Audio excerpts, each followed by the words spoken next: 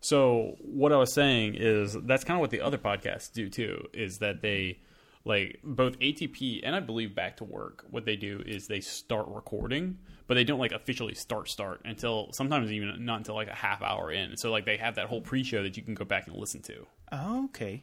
Yeah. I gotcha. And the thing is, sometimes it's good enough that it ends up being in the show anyway. Yeah. When I listen to ATP, they always have like the segment at the very beginning before it actually starts, and I don't hear it in the show, so I guess that is pre-show stuff or something. Yeah, that's exactly what that is. It's pre-show, and it's just like eventually you and I are going to get to the point, like, I mean, this could even be it, where we've pretty much started the show, we just don't even realize it yet, and it ends up being in the final thing. Gotcha. You know? Okay. So podcasting is hard. Yeah, podcasting is hard. But that being said, I did get a new mic. I really enjoy it. It's a Blue Yeti Blackout. Same color as my new iPhone. It sounds great. I need to find a way to make it hook up to my Xbox so I can use this in party chat. But yeah, now that I have a good podcast microphone, I want to find like all sorts of reasons to use it, not just the podcast. To hook it up to the Xbox, wouldn't you just plug it into the controller? You could. I mean, well, okay, so the only reason that's not going to work is because it's a mini USB. So you'd have to have some sort of mini USB to 3.5 millimeter. You gotta have dongles? Yeah, dongles. Just go get... Okay, you're gonna get a mini to a splitter so that you can have audio or headphones. Oh man, there's a lot of dongles coming out of that controller. It's a lot of dongles coming out of the controller. I don't mind dongles, but, I mean, well, depends. Because you and I have had many discussions about the new MacBooks. There's just dongles everywhere. I still have that thing that I showed you at 360, by the way. Yeah, that's terrible. Yeah, for the listeners, so they know what it is. It's the Apple ships a device that is USB-C, but it has another USB-C, an HDMI, and a USB connector on it. And then I have that hooked up to a 4-port Amazon Basics USB hub, and I hook all of my stuff up to that boy. And like I think right now I have like 3 or 4 things hooked up to it. It's too many things. It's too many things. The Hutu adapters are nice. You can get the what now? The Hutu adapters. They have like Ethernet, a couple USB-A, a pass-through power USB-C, HDMI sometimes. They're pretty cool. Yeah, I'll have to. Can you put those in the show notes for the listeners? Because honestly, I don't know exactly what you're talking about. I kind of want to see it. Oh my goodness. Okay, we haven't started yet, so we're still pre-show. Yeah, we're still pre-show. Hutu. Okay, Hutu dongles. This will never air. No. It'd actually be funny if that part aired. That would be. Okay. And also, as we were talking, somehow Siri got activated. No idea how, but all of a sudden she was like, ready. I don't know what I said. It's never when I want her to be ready. I'm in the car and I'm like, hey, dingus, call so-and-so. And she's like, I'm sorry, but I can't do that right now. Please wait a moment. Mm-hmm. It's like, no, I'm in the... Okay, I have lots of thoughts on Siri, too. Oh, I have lots of thoughts on Siri and Cortana. Let me tell you something about Cortana. Let's give it like a break so we know that this is a start, because I feel like good content's about to happen. Okay, yeah, good content's about it. All right, show started. Let's be honest. A good bit of what we just said is probably going to be in the show too. But Cortana, you're in the middle of a very fiery, intense match in Apex Legends, Fortnite, Halo, Call of Duty, I don't care. It's coming down to the T. You're going as hard as you can. It's a sweat fest.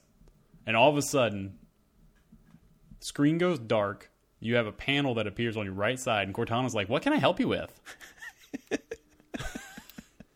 I didn't know what it was. For one, I didn't say anything close to being related to Cortana. And I figured out that what it is I have the microphone, I have the gaming headset, and there's a microphone on it. And if you say, hey, Cortana, Cortana will appear.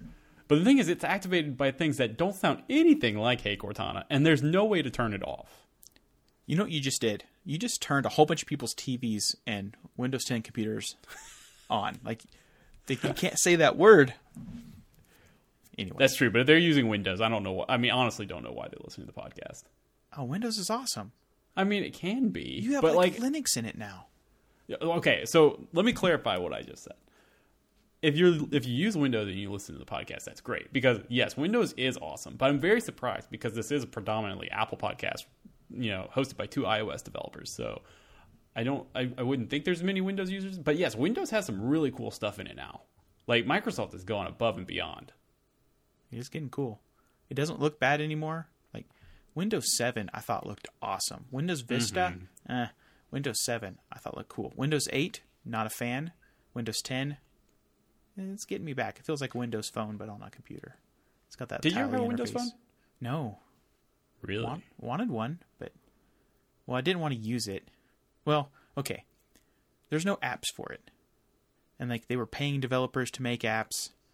I had no interest in making apps. Yeah. That's understandable. But let me tell you what. I had 3. Windows phones or apps? 3 Windows phones. No, 3 Windows phones. I had what was it? It was some Samsung device that ran Windows Phone 7 series. That's what it was called. And then I had 2 Nokia phones that both ran Windows 8, I believe. Okay. And I got the beta version of Windows 10 on there. Okay. Absolutely amazing phones. Like, you wouldn't think it. The app ecosystem is horrible. You know, it was back then. I mean, obviously it still is now. Nobody uses Windows phones. But just buttery smooth. Like, really, really good device. Nothing like Android at all. Like, rock solid. Never had any problems. The UI was very intuitive. It was imaginative. It was very different than using iOS or Android, which were just grids of icons. These were like living tiles that would just sometimes show you like images that you took 6 months ago. You'd have like a really good memory that would just pop up, you know, and you weren't expecting it. Like the Facebook tiles would show you like people had commented on one of your posts like an hour ago. It would just show it to you without you having to go into the app. Like it was just it was very much a breath of fresh air coming from, you know, having used iPod Touches for a while or, you know, cheaper Android devices. It was just different, but it was nice. All of your icons were kind of like widgets. They were live. They could do stuff. Man, in the summer of 2000, that's when I first got my Palm 3XE Palm Pilot. It was awesome. And then the next summer, I got a Windows CE device. It was the HP Jordana 580, I believe. Wow. That one was color, had a start bar, and it ran Windows CE, but I thought that was a computer. And the name was so cool. It was Pocket PC. Like, that is just the coolest name. And then, you know, eventually kept using Windows CE devices and finally got an iPhone in 2007. But prior to the iPhone, Windows CE was the best. It was beating Palm because Palm had Trio. I think Handspring actually forked from Palm originally, and they were doing some cool stuff, but Windows CE had all of the coolest devices, and then iPhone came out and didn't have any of the apps. I mean, the first iPhone didn't even have a to-do list. I was standing in line on launch day in 2007, and the lady, we were waiting in line, and one of the AT&T employees was standing there showing everybody in line all of the features on the phone.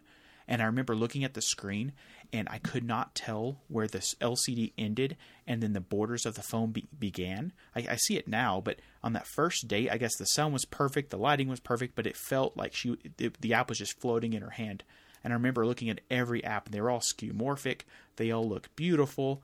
And then I was like, can you add something to it to do? And I was serious. I didn't know. I just assumed it had all those basic apps, and it didn't have it. However, it had Notes. Notes was pretty neat. What do you think? I mean, I remember those days, but I didn't actually get an iOS device until iOS 3. Well, it wasn't called iOS. It was called iPhone OS. iPhone OS 3.1.2 was my first version of, you know, what is now considered iOS. So at that point, we had Notes, but we didn't have like To Do. So did iOS like 1.0? Did it not have a Notes app? It had Notes. It did have Notes. Notes was synchronized with your mail service. So it was actually like a hidden folder in IMAP. And instead of creating email or something, it rendered the notes. So if you actually opened up your email app with, you know, Outlook or something else, you might be able to find that folder and modify those notes, and they were just emails. That's crazy. That's really crazy. It's come a long way. Yeah, there was no iCloud then. I mean, so was there Mobile Me at that point? Was that what it was called? Yeah, there was Mobile Me. I think it was .Mac, and this is pre-Mobile Me and .Mac. Okay. We had nothing. I remember the first update. The first several updates, I think we had to pay for them. I think it was like $15 for the first update, and one of the first added the ability to create a shortcut from a website on the screen. So we didn't have the App Store at this point. We would just have icons that you could add to the home screen.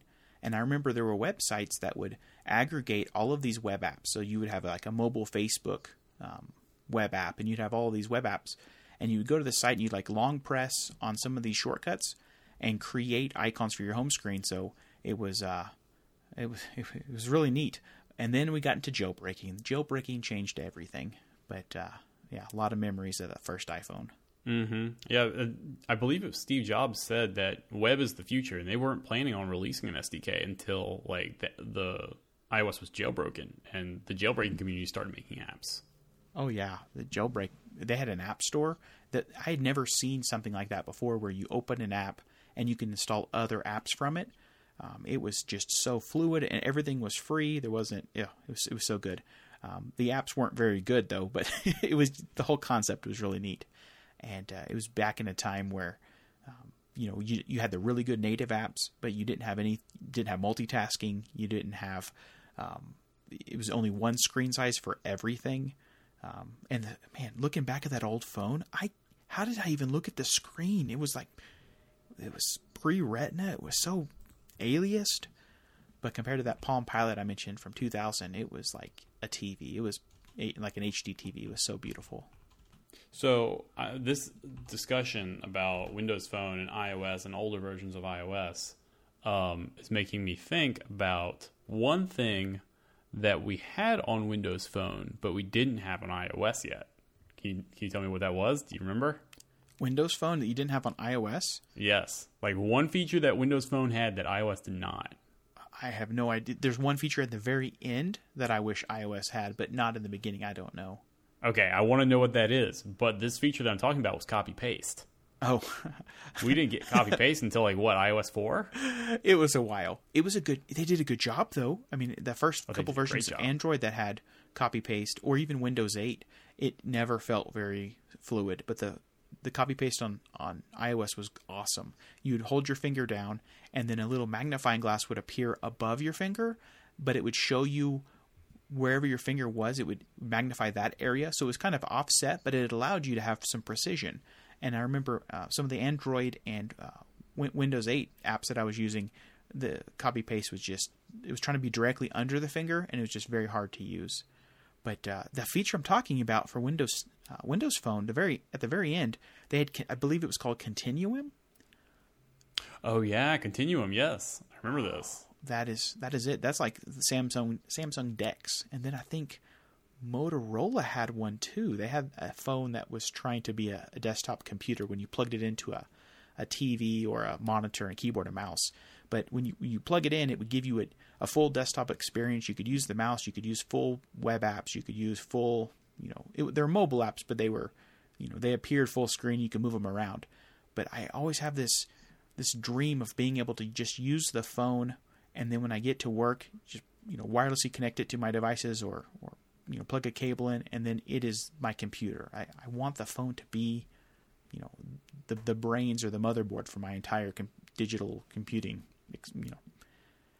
I don't know. Your it'll just digital be fun. Computing life, yeah. No, yeah. I mean, that makes sense, yeah. I mean, when all this stuff with Continuum was coming out, what was also coming out, which I was very interested in at the time, because you and I have talked about desktop Linux and wanting to, what our Linux life was back in the day before we really got into Macs. Ubuntu was working on Ubuntu Phone, and they had some devices that you could hook up and would give you a full Ubuntu desktop, and then you just undock them and they become a phone. I was so psyched about that, and then nothing ended up happening with Ubuntu Phone. I think you could download some builds to put on Android phones, but they never really ran very well. They were a little bit slow from what I recall, and eventually Canonical just ended up abandoning it. And decided to focus on desktop and server instead of going to the mobile world. It feels like WebOS too. WebOS did was it? going to be awesome. Yeah, did you ever use a WebOS device? I never did, no. So Palm tried to reboot after the iPhone came out, and they made a new operating system called WebOS. And they released, I guess, the Palm Pixie and the Palm Pre, and then they released a tablet in 2010. It was called the HP Touchpad. And I remember that. it was $500, and then 3 or 4 months after it launched, they dropped the price to $99, shut the just did the supply line and just, it was a huge fire sale. And I remember I got one and it was neat, but it was slow. They had wireless charging back then. They had a lot going for it, but it was just really expensive and didn't have the ecosystem. But oh man, that's crazy. You got one. I didn't. I tried to get one and it was sold out. So you stole my my touchpad. I'll mail it to you. Okay, I appreciate that. Happy birthday. Thanks. But no, I do remember trying to get one. I was like, it's basically an iPad, Mom, but it's $99. Can I get one? Yes. And I'm thankful I didn't get one. I ended up saving up and buying an iPad 3 later on. But yeah, I remember being very excited about that. And I believe that WebOS now, I think the only devices it actually runs on are TVs, like smart TVs. I believe there are still a few that run WebOS. But I think that's it. Yeah. It's a shame. I think it's open sourced also. I remember on that touchpad, I did the equivalent of jailbreaking it, and then I installed an old version of Android. I think it was Android Honeycomb. Interesting. And there was a huge community of hackers like building stuff for this terrible tablet, and it was a good time. There's always hackers and communities built around cheap hardware, like touchpad, Raspberry Pi, all those good things. Man, Raspberry Pi, that is... Oh, man, I want to do so much with the Raspberry Pi, but I think I figured out that it's just a tool for specific applications. It's not going to be my desktop environment. I tried using it as a desktop, but just not powerful enough. But for small little tasks, it's great. What do you think? Oh, I completely agree because you and I actually went to Micro Center when I was in Denver for 360 iDev, and went and got a Raspberry Pi 4 gigabytes of RAM, quad core processor. I was like, I'm going to use this as a desktop, like as a web development machine. It's not being used as a web development machine, mainly because I need to get like a fan on it, and even then, it's just so slow. Like, I'm also, we both do iOS development, but I also do a decent amount of JavaScript development as well. And so I'm, trying to do an npm install, install all my dependencies and packages and whatnot, and it just overheats, and CPU starts to throttle it, and it's just too slow. And doesn't have Spotify. I really like to be able to listen to Spotify on the computer that I'm doing development with. However, I did install a really cool little application that lets me listen to Spotify but use my phone as an interface. So I can start playing a song on my phone and then go to connect. Like there's a section in Spotify where you can like choose what device you want to essentially cast the song to or podcast to, and I made it so that the Pi was one of those devices that I could just send the song to, and it'll just start playing in the background. So you're playing. You have Spotify on your phone. Yes, you have you're Spotify. Basically, like the equivalent of AirPlaying it to your Raspberry Pi. Correct. Yes. You have headphones or speaker plugged into the Raspberry Pi, and that's how you're listening to the music. Correct. Yep, that's how you do it. Why wouldn't you just use your phone and just listen to it through your phone? I've thought about doing that, but for me that just feels really weird because then I can't hear like when the system is beeping at me or if something errors out. I just like to hear the UI sounds as well. I like to kind of hear everything. Okay. I don't know. I've always kind of been that way. The same thing like when I was using Linux, like I could have used like my iPod Touch to listen to music because, music's very important. I want to be able to listen to it. But no, I always want to make sure that the sound drivers worked so that I could get music through the computer that I was working on. I don't know why. It was just something that I did. That's just kind of it. I don't know. It's like you're doing achievements in some game or something. You want to be a completionist. I got to get all of the drivers. That fingerprint driver is not working. I can't stop until the fingerprint driver works. It's like, who cares, Exactly. Now, the reason why that's inside of Spotify, though, is because you can also use, like, a game system or a HomePod. Maybe not a HomePod, but, like, the Chromecast. And you can just send music to those devices so that they can start playing. The library is called Respotify, and I'll go ahead and put a link in the show notes for the listeners if they're interested. Excellent. I had a couple of things I want to talk to you about while I got you on the air. On the air. Yeah. So last week we were talking about the iPhone 11 and the iPhone 11 Pro, and then you were on the fence. You wanted the 11, and then I talked you into the Pro, and then you did something over the weekend. I did something. Yeah. So I ended up getting the iPhone 11. I was convinced I was going to go with the Pro. Ended up going with the 11 for a few reasons. For one, I got a chance to look at them side by side, and I cannot tell a difference with the screen, honestly. I know some people can. I know, especially if you're like watching movies and you want to have true blacks, the OLED's always going to be better. And if you want to be taking pictures of vast landscapes, I know that the Pro will be better. For me, it was more of a couple things. For one, I wanted to get off of Android because I had been on Android for only a couple months. And not knocking Android. Android's great if you want to have more customization, whatnot. I don't. I'm an iOS developer. I want to be able to develop apps on, and be able to deploy them to my own phone so I can try using them throughout the day. And I'm just used to how well apps feel in iOS, period. And we talked a little bit about this last week, but I got a chance to mess around again with like Overcast, dieting apps like Lifesum, Spotify, Instagram. Just all of these apps feel at home in iOS. They don't feel like they feel so good that Apple themselves could have made them. Whereas when you're using Android, just the operating system in general, and then you switch over to Instagram or even Spotify, they feel like they were definitely developed for this platform. It doesn't feel like Google made them. It doesn't have the same kind of care that they have on iOS. Just straight up. That's pretty much it. These applications just are not as stable. My wife is having problems with her Google Pixel 3a where, things seem to be fine, and then she's on the phone, and maybe she's on the phone for a half hour, and then all of a sudden the call drops. No reason. No reason why whatsoever. We have perfectly fine, cellular service. The people she's talking to have perfectly fine cellular service. It just, all of a sudden the call drops. Calls them back. 5 minutes later, call drops. Interesting. Listening to music, Spotify crashes. She can barely use Instagram. Oh, really? Yeah, it's pretty bad. Whereas I have no problems on iOS. Not to mention, what's that? Did you upgrade to Android 10? Is that what's causing all this? I did upgrade. Well, I don't know if she upgraded to Android 10. That's a very good question. I know I upgraded the day it came out. Dark mode also does not look as good on Android 10 as it does on iOS. I wonder if Android 10, and I haven't used it yet. I might have been on a beta. I wonder if they had any problems like iOS 13 did. Like, I'm just thinking about the extra, I don't know, the iOS 13 was a roller coaster of a beta. Did you guys have any weird experiences there at your office? Yeah, it's still a whirlwind at our office with iOS 13. So, and my coworker uses an Android device. I think he uses a Pixel 2 XL. And so coming back to, has Android had the same problems that iOS has had with 13? They did have a lot of problems with their beta for sure. There was one day that he upgraded to, I think it was beta 4 of Android 10, and it completely hosed his device, and he had to reset it and start over. That's the worst. Yeah, it was pretty rough. And the thing is, he wasn't the only person to have that problem, and then they ended up having that same problem with the final release. Ooh. I got lucky, and mine worked the same try. The guy who sits two desks down from me had to restore his phone because it corrupted the operating system.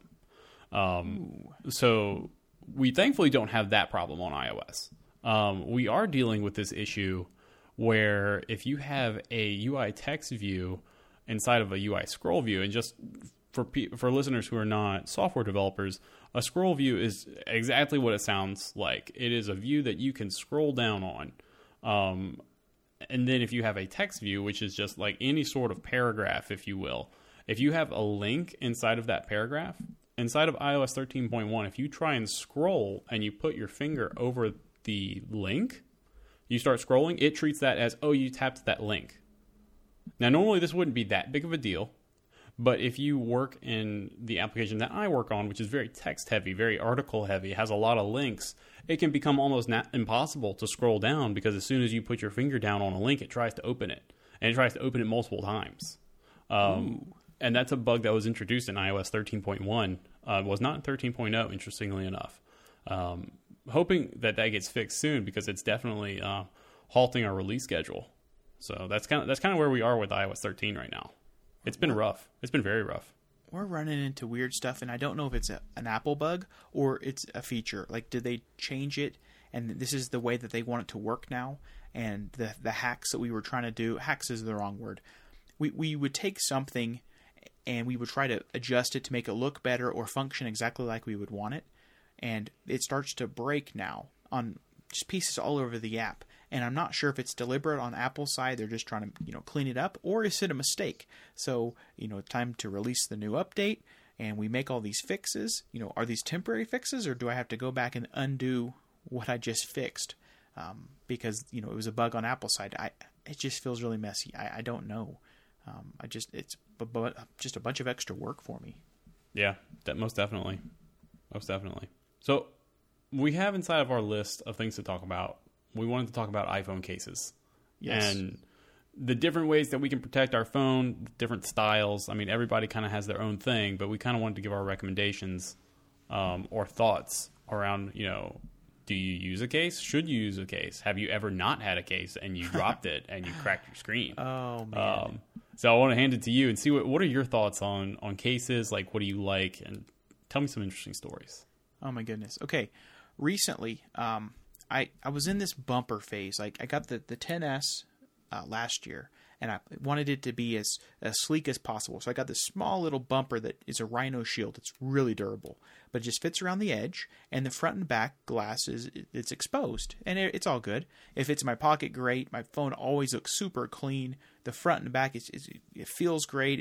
It looks slim on a table. It just doesn't feel like one of those giant OtterBox tanks that you'll carry around.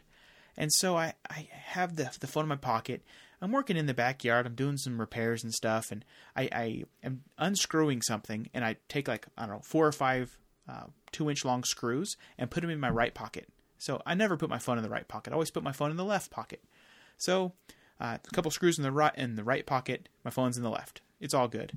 And then I get a phone call or something. I pull the phone out and I answer it, and then I sit it down on a table or something in the backyard, and I unscrew some more stuff and put those other screws in my left pocket because there's no phone in the left pocket, and the screws were different they're for different parts of the thing I was fixing, and so I want to keep them separate. And then I don't know, phone rings or I get a text or something. I grab the phone and look at it. Oh yeah, answer it, and then I slide it in my left pocket.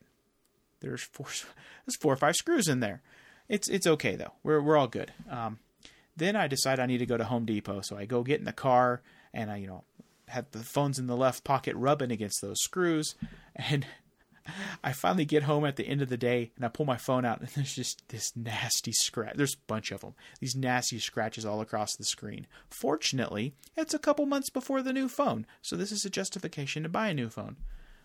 Unfortunately, oh man, it was a dumb mistake. So I go online. I'm trying to figure out what's the best way to fix this, and I don't want to spend $329 or $300 something to buy an entirely new screen for a mistake, and it's just a tiny scratch. So I find this this product, and it's some type of buffing, the iPhone screen buffing compound. It's like some diamond powder and then some other, I don't know. There's two parts to it. So I buff the screen really, really good. And then I put this other stuff in there and I let it dry and let it set. And then I buff it all out. And it removed a lot of the scratches. It was really nice. It also completely removed my oleophobic cover or coating. So now my phone is just a fingerprint magnet. And every time I touch it, it's just totally covered. And so I found another product that can help me get the oleophobic coating back. So I'm doing all this stuff to the phone, and it's now it's a mess. It's got scratches, it's got fingerprints, it's got a bunch of coatings on it. So yeah, should I just have started with a screen protector? I don't know. I've always been against them because it always feels bad, like it feels spongy or sticky. But my wife has been getting these glass screen protectors, and she's gone through 4 or 5 of them because she keeps cracking them, so that's bad. But the original screen's not damaged. So I don't know. I'm torn on the screen protector side. But as far as the case, man, I've had every single case you can have. I've had the wallet cases. I've gone naked. I've gone bumpers. I've gone the cheap $10 TPU rubbery plastic ones from Amazon. I've gone, the really expensive ones. I've gone name brand. I've tried everything. And what I'm currently using is the BookBook wallet case with a removable inner case for the phone, so I can slide the phone out of the wallet and then put it in my charger, put it in my pocket, or I could put it in with the wallet.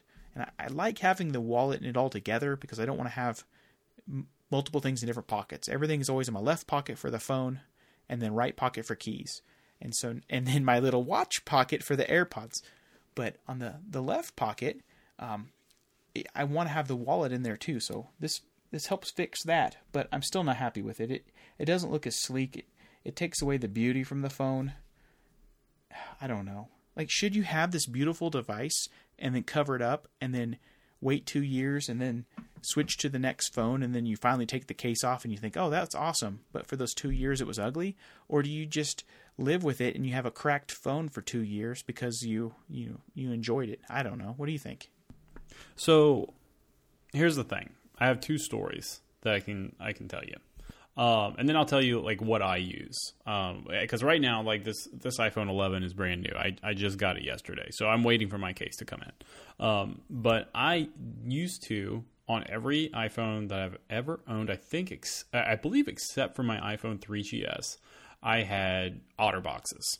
For the sole reason that I loved the way that my screen looks. I love the way the device looks. The last thing that I want to happen is that I even just get a scratch on it. Like, I want this thing to be pristine.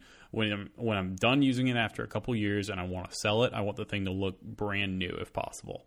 So I always get these OtterBoxes, and I knew what was so much fun about them is being a kid. You know, if I was like jumping on the trampoline or something like that, you know, I'm when I say a kid, you know, I was like in my late teens or whatever. I could throw my phone across my room. I could throw my phone across the yard if I wanted to, and I had peace of mind knowing that my phone was completely protected. It was fine. I wore my OtterBoxes up until I believe up until I met you, Shane. And when that happened, like when you and I first met, I was still wearing the OtterBox, and then I realized all you guys were most of y'all didn't have covers or like cases on your phones, except for like maybe smaller ones. And I remember I took my OtterBox off, and it was great. I loved going the naked phone life. It was like my phone felt so much smaller. I realized I was missing out on the beauty of this screen and just the beauty of this hardware for like every device that I had beforehand, because it felt so good in my hand, and I loved it until I ended up dropping it on a stormy day. My wife was dropping me off at the grocery store, and it slipped out of my hand, fell on wet concrete. And it wasn't too bad. You know, I just had a few, scratches and a few cracks on the edges. But it kind of ruined it for me. It was just like, I hate carrying around a device that looks so banged up. It's just like when you know that it's supposed to be, a piece of beauty, and it looks that bad. I was just like, dang, I hate it. I would not hate it so much. That's very strong. It was just more like it was just a feeling of disappointment because I wanted it to look so much better than it did. So when I ended up getting this Pixel 3a, I ended up getting a Spigen case. And they're about $10, $12 on Amazon. And they don't take away from the beauty of the device as much as something like an OtterBox does. It won't give you the same amount of protection, but it still gives you, enough protection if you drop it. It's going to keep the back from getting damaged, and it still looks decent. And I'll put the one that I got in the show notes. And I find that overall, they still look good. They still look good, and they offer enough protection. It's kind of a 50-50 for me. If I drop it face down and it falls on a rock, it's still going to get scratched. That's also why I went with the iPhone upgrade program.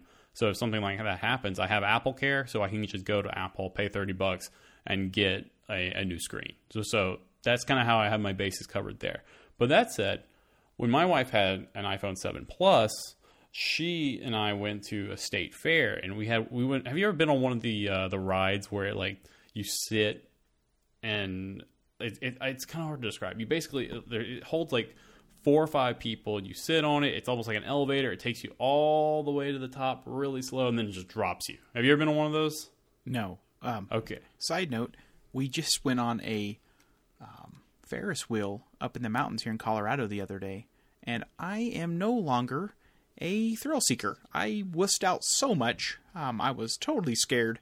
And, but I know what you're talking about, but I will not ride them anymore. I completely understand that because there are a lot of rides I've gotten to the point where it's like, you know what? Nah, I'm good. I'm not doing this anymore. But my wife is still, my wife Jenny, she's still very much a thrill seeker. So she loved taking that ride. Went up to the very top. She was trying to take a picture. Didn't expect it to drop when it did. And the phone slipped out of her hands as we fell down. She had a fairly good case on. But when we picked it up, the screen protector that she had was absolutely shattered to a million pieces. The screen itself, though, was protected. Screen looked fine. The iPhone itself was kind of twisted, and the front and back actually were popped out. Like I could see the phone's internals, but I was able to just pop it back in. And the phone to this day, I'll have to put a picture of it in the show notes, is still twisted. Like you can see it. If you put it on a flat surface, it's not all laying down, but still works perfectly. And she had no problems with it. No hardware problem, no software problems. She popped off the screen protector, put another one on, and it still works perfectly today. Which phone is this? iPhone 7 Plus. Oh, okay. Yeah. Okay. Like for these phones, yeah, like they're very pretty, and it really sucks when they end up cracked or whatnot. But they can take the beating. They really can take a beating.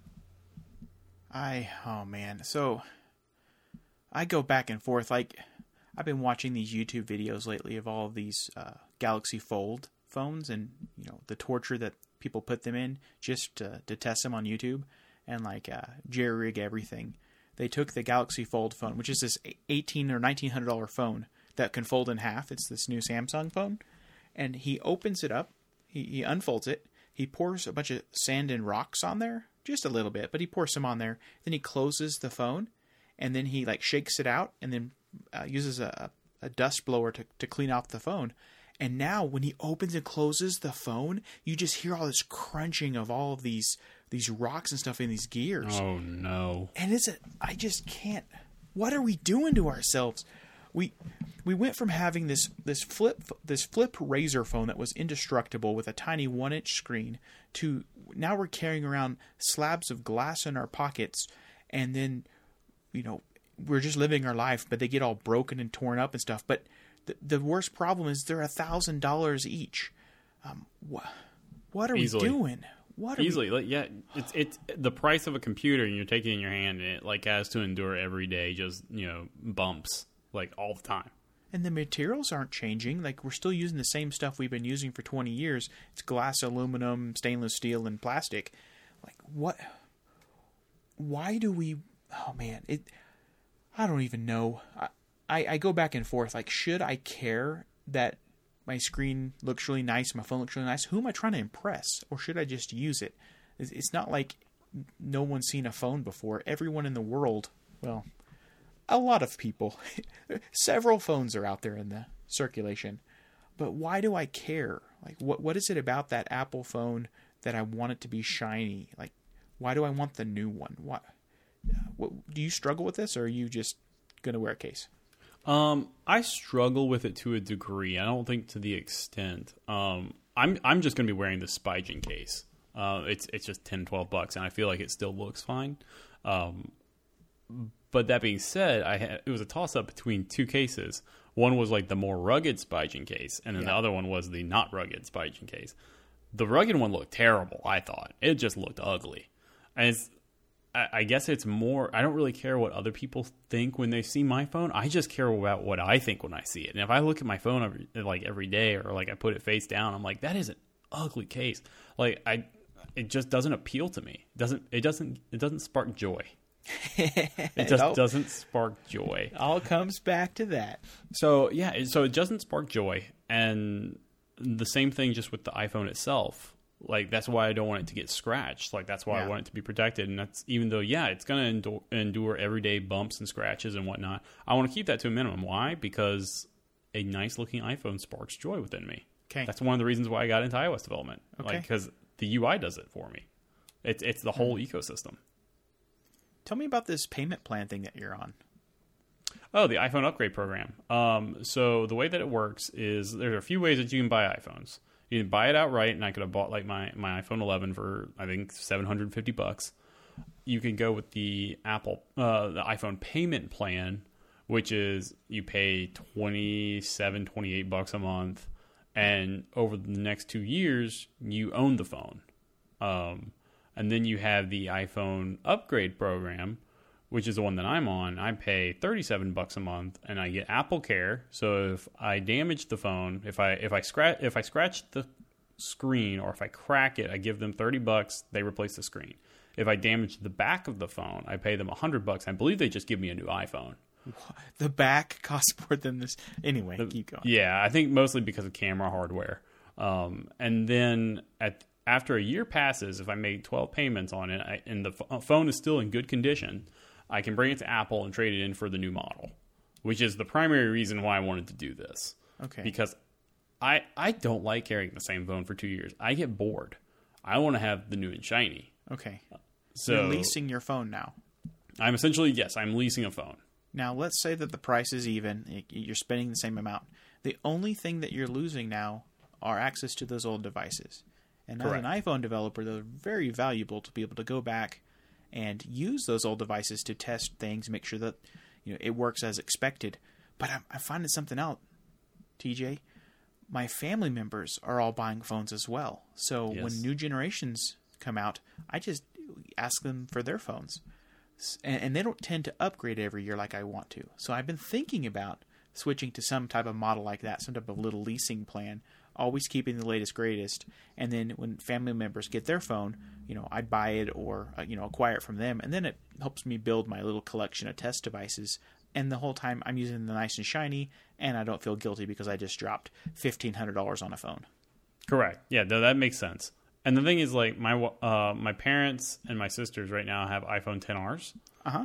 And so I know that they don't really care about the iPhone 11. They're not Right. going to care about the iPhone 12. They'll probably have these devices for 3 years. And by that time, when it's all said and done, I kind of doubt they're going to want to trade in the phones, Yeah. or they'll even be accepted anymore. Right. So I'll just buy one of them from them for probably like $100-200, whatever it's worth at that point.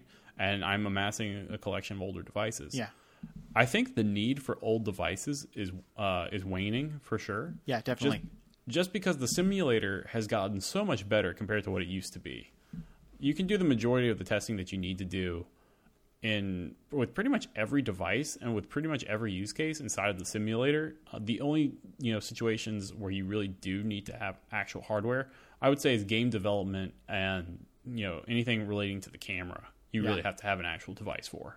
Yeah, camera, location. I mean, you can simulate walking around using the computer, but it's not the same. And for the listeners, the simulator is a program that you run on your Mac, and it's a little iPhone on the screen or iPad, but you're able to go from a drop-down menu and pick any phone, any version that you want. So if I wanted to test an iOS 11 iPad Air 2, I could just go check a couple boxes, and then I can run my app that I'm working on the computer in that environment. The only downside is you don't have the touch screen, so you have to use your mouse. And again, like, you don't have access to the camera, and location is slower. But you're able to do a lot. And that's come a long ways. Many years ago, the physical device might function a little bit different than the simulator. But lately, I guess the last 2 or 3 years, I haven't really needed those test devices that I keep, thinking that I need, and I need to hoard in my, some box in my office. I haven't really needed them. So I'm wondering, are we to that point now where I can get on this upgrade program and not worry about having these extra devices? I mean, I would think so. I mean, it really depends on what you're comfortable with, though, at the end of the day. Okay. Because I think, again, like, the simulator is pretty dang good now. Yep. And fast. And, yeah. Okay. I think you're selling me on this, because I want a new phone, and I just need to be able to convince Megan. Megan, as a listener, this is a tax write-off. Can we do that yet? Can we tax write-off? I guess you have to make money to tax write-off. I think you technically have to start a business, and since we're not an LLC yet, like we haven't officially started a Making Blocks LLC, then you know what we did once do, that though? happens, you can just write it. What's that? We made makingblocks.fm. We did. You can now visit makingblocks.fm, and it'll take you to our new website. We are listing all the previous episodes. We're listing the show notes. We're getting it all figured out. This podcasting stuff, This is I'll hard. tell you what, it's hard. As we say every week, podcasting's hard. It's definitely a trip. We're learning a lot as we go, but it's definitely valuable. And I would say that the production quality is going up exponentially with every episode. Yeah, we get a new microphone or some toy every episode. Yep, always have good stuff to talk about. Now, speaking of spending money, I was at a restaurant yesterday and I was trying to use my credit card and it got denied, and I was like, "What?" So I go home. I used a different card or something, but I go home and my wife tries to use the same card and it's also denied. So I'm thinking, what the heck? So I call up the bank and I get on this automated call, and it's getting weird now. Like, I called and they sent a push notification to the app on my phone, and then from within the app I had to hit yes. So it was like a 2-factor. And then the phone tree robot thing would continue. It was really awkward because it kept messing up. So we're getting to this weird point of trying to authenticate and prevent fraud, and it's getting frustrating. Regardless, I get a hold of them and they tell me, they mailed me a new card 2 weeks ago, and there was a compromise on one of the merchants that had access to my card number. So okay, I go out and I look at the mail that I should have been looking at daily, but it tends to pile up. I find the credit card in there, so I have my new card in hand. Everything's good. And then I realize the number's different and that 3-digit code's different. So I have to spend, an hour or two looking through all of the different online services that I use that have my credit card on file. And it is embarrassing. It's in so many places. Netflix and Hulu and Amazon and Facebook. Well, maybe not Facebook. And Google and just all of these places, utility companies and Verizon, and just my credit card numbers all over the place. The benefit is it gives you a chance to go through and purge, which accounts do you no longer need, or subscriptions can you shut off. But man, it's some work. So I'm going through this, and I figured out this rhythm. I have 1Password and I have iCloud password, this synchronized keychain stuff. So I don't have to type in my passwords for all of the services. It remembers a lot of them securely. But man, TJ, like when you have an issue with your card, like do you struggle with this too? Like having all of these things and all of these different places that you have to update? Yes, mostly with the services that don't have an online payment gateway, though. Ooh. Yeah. So my energy company, that's always, a pain to deal with. Trying to think of what else, because most things at this point go through PayPal. Like my Netflix was going through PayPal. Hulu was going through PayPal. I would say some like stuff like Amazon, because Amazon doesn't go through PayPal. That's something that I always have to manually update. Yep. When my card number updates, I have to go into my Apple ID and update it there. Yeah. And then sometimes with I'm paying rent, I have to go back and I have to update that. So that's why I love stuff like PayPal. And that's also why I love Apple Pay, is if I can keep the amount of places where I have to update my card number to an absolute minimum, I'm going to try and do that, because I really don't want to spend a lot of time going back and trying to figure out, okay, who needs this new number? If I can make it go through PayPal, I will try and make it go through PayPal for sure, because I also get the peace of mind knowing that it's I have PayPal security on my side, and I also have PayPal logs. So I don't have to dig through my bank statement, which is way messier, because when you add in, went to the gas station to get a candy bar, went to McDonald's. I don't care about that. I want to care about online transaction that happened. I can generally go to PayPal and find it way faster than going through my bank statement. Yep. Yeah, I'm with you. And then the new Apple credit card that came out, and I want it. Why do I want it? I guess it's titanium? I don't know. It's titanium. It looks cool, but the negatives are you can only view your stuff through the app. I don't believe there's a web interface yet, so if you want to see your history, you have to use the app, and I don't know. It doesn't feel like it's finished yet. I feel like they really need to have a web interface, because what if you are in a situation where you don't have your iOS device, or you're someone who switches to Android and you still have that, but you have to pay it off, and you had no way of finding out you still had a balance on it, and then you get sent to collections. That would really suck. Yep. So they need to have some sort of web interface. you're out of the country and you're trying to buy plane tickets to come home and you lose your phone. Exactly. Like, yeah. I got to figure this out. Or someone steals your phone. Oh, that's true. Also steals your card. Let's just say someone got, someone's purse was stolen. Sure. They have no way to be able to pay that. Man. Yeah, it's troublesome. Like this, I'm relying on two-factor a lot for a lot of my services, but it all goes to the phone. And so that's like one point of failure. It does help me in the moment, but if I lose my phone, I'm in trouble. I've been trying to split them between the phone and then a cellular iPad so that if I lost one, I could use the other. But there's still stuff that will just go to the phone, especially like text message based codes that you get from your bank or Google or something. But yeah, I don't have a good solution yet. No, there really isn't one. I'm hoping that Apple Pay continues to go the direction it's going. Thankful for PayPal. I want everything to go through PayPal. If I can make it go through PayPal, yeah. I will. Yeah, I was looking through PayPal. It was nice. Microsoft was there. Okay, TJ. Yeah. Earlier in this podcast, we were talking about that first iPhone and how it didn't have a to-do list, but it had notes. And I've been thinking about that. Like, what do you use for all of your notes? That is a good question. I'll be honest with you. I try and keep my note taking to an absolute minimum. So it depends on what I'm doing, though. So when it comes to grocery lists, it's so primitive, man.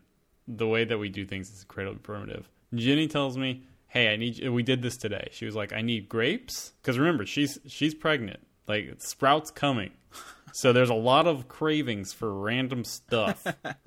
So she told me today that she needed turkey meat, she needed grapes, she needed white grape juice, and she needed water. Okay. So I was like, I'm not going to remember all of that, so I'm just going to text you those things so I can remember those. And if you need anything else, text me that too. And so she ended up just texting me 5 things. Well, I texted her those 4 things. She texted me like one other. And I just went to the grocery store and I picked those things out and I was good. We have tried to use Google Keep before, and sometimes it does work. I like how Google Keep has the list structure as well as notes. I have used notes on iOS before, and generally if I'm going to keep notes for, say, a reference number, I'm on the phone with energy company paying a bill, I'm just making something up, and they give me a reference number, I'll put it inside of the Notes app on iOS and then totally forget what it is, and I'll just open up the Notes app, and I have all these random numbers, and I have no idea what it is. Yep. So I have a cluttered Notes account on iCloud, and then when it comes to personal projects, I usually keep them in just a straight text file. Like I have a text file right now called Project Name To Do, and it has just a list of the things, and as I'm done with them, I just cross them out. And so I usually end up with, let's see, I've got 1, 2, I have like 2 or 3 just like lists in text format on my desktop, and that's kind of how I take notes. Yeah, I've been using Google Keep lately. I've tried to use others, but man, this is a deep topic for me. I have a lot of thoughts, so let me write them down in Google Keep and then get back with you, because like there's a lot of power here. And there's a lot of things that are missing. So I've been thinking about creating my own app, but man, TJ, it's 2019 and I still don't have a good solution for this. No, I mean, that makes sense. I think that next week we can definitely talk more about, what Google Keep is, how we use it, what we've tried before and why they didn't work, and what would the ideal solution look like? Yeah. Because obviously I haven't found it if I'm still saving text files to my desktop. Like, I haven't found, like, the great note-taking app. And it seems like such a simple problem to solve, but it's so difficult because no one's gotten it right, in my opinion. Yeah, I'm with you. I'm with you, man. I feel that. All right, man. Man.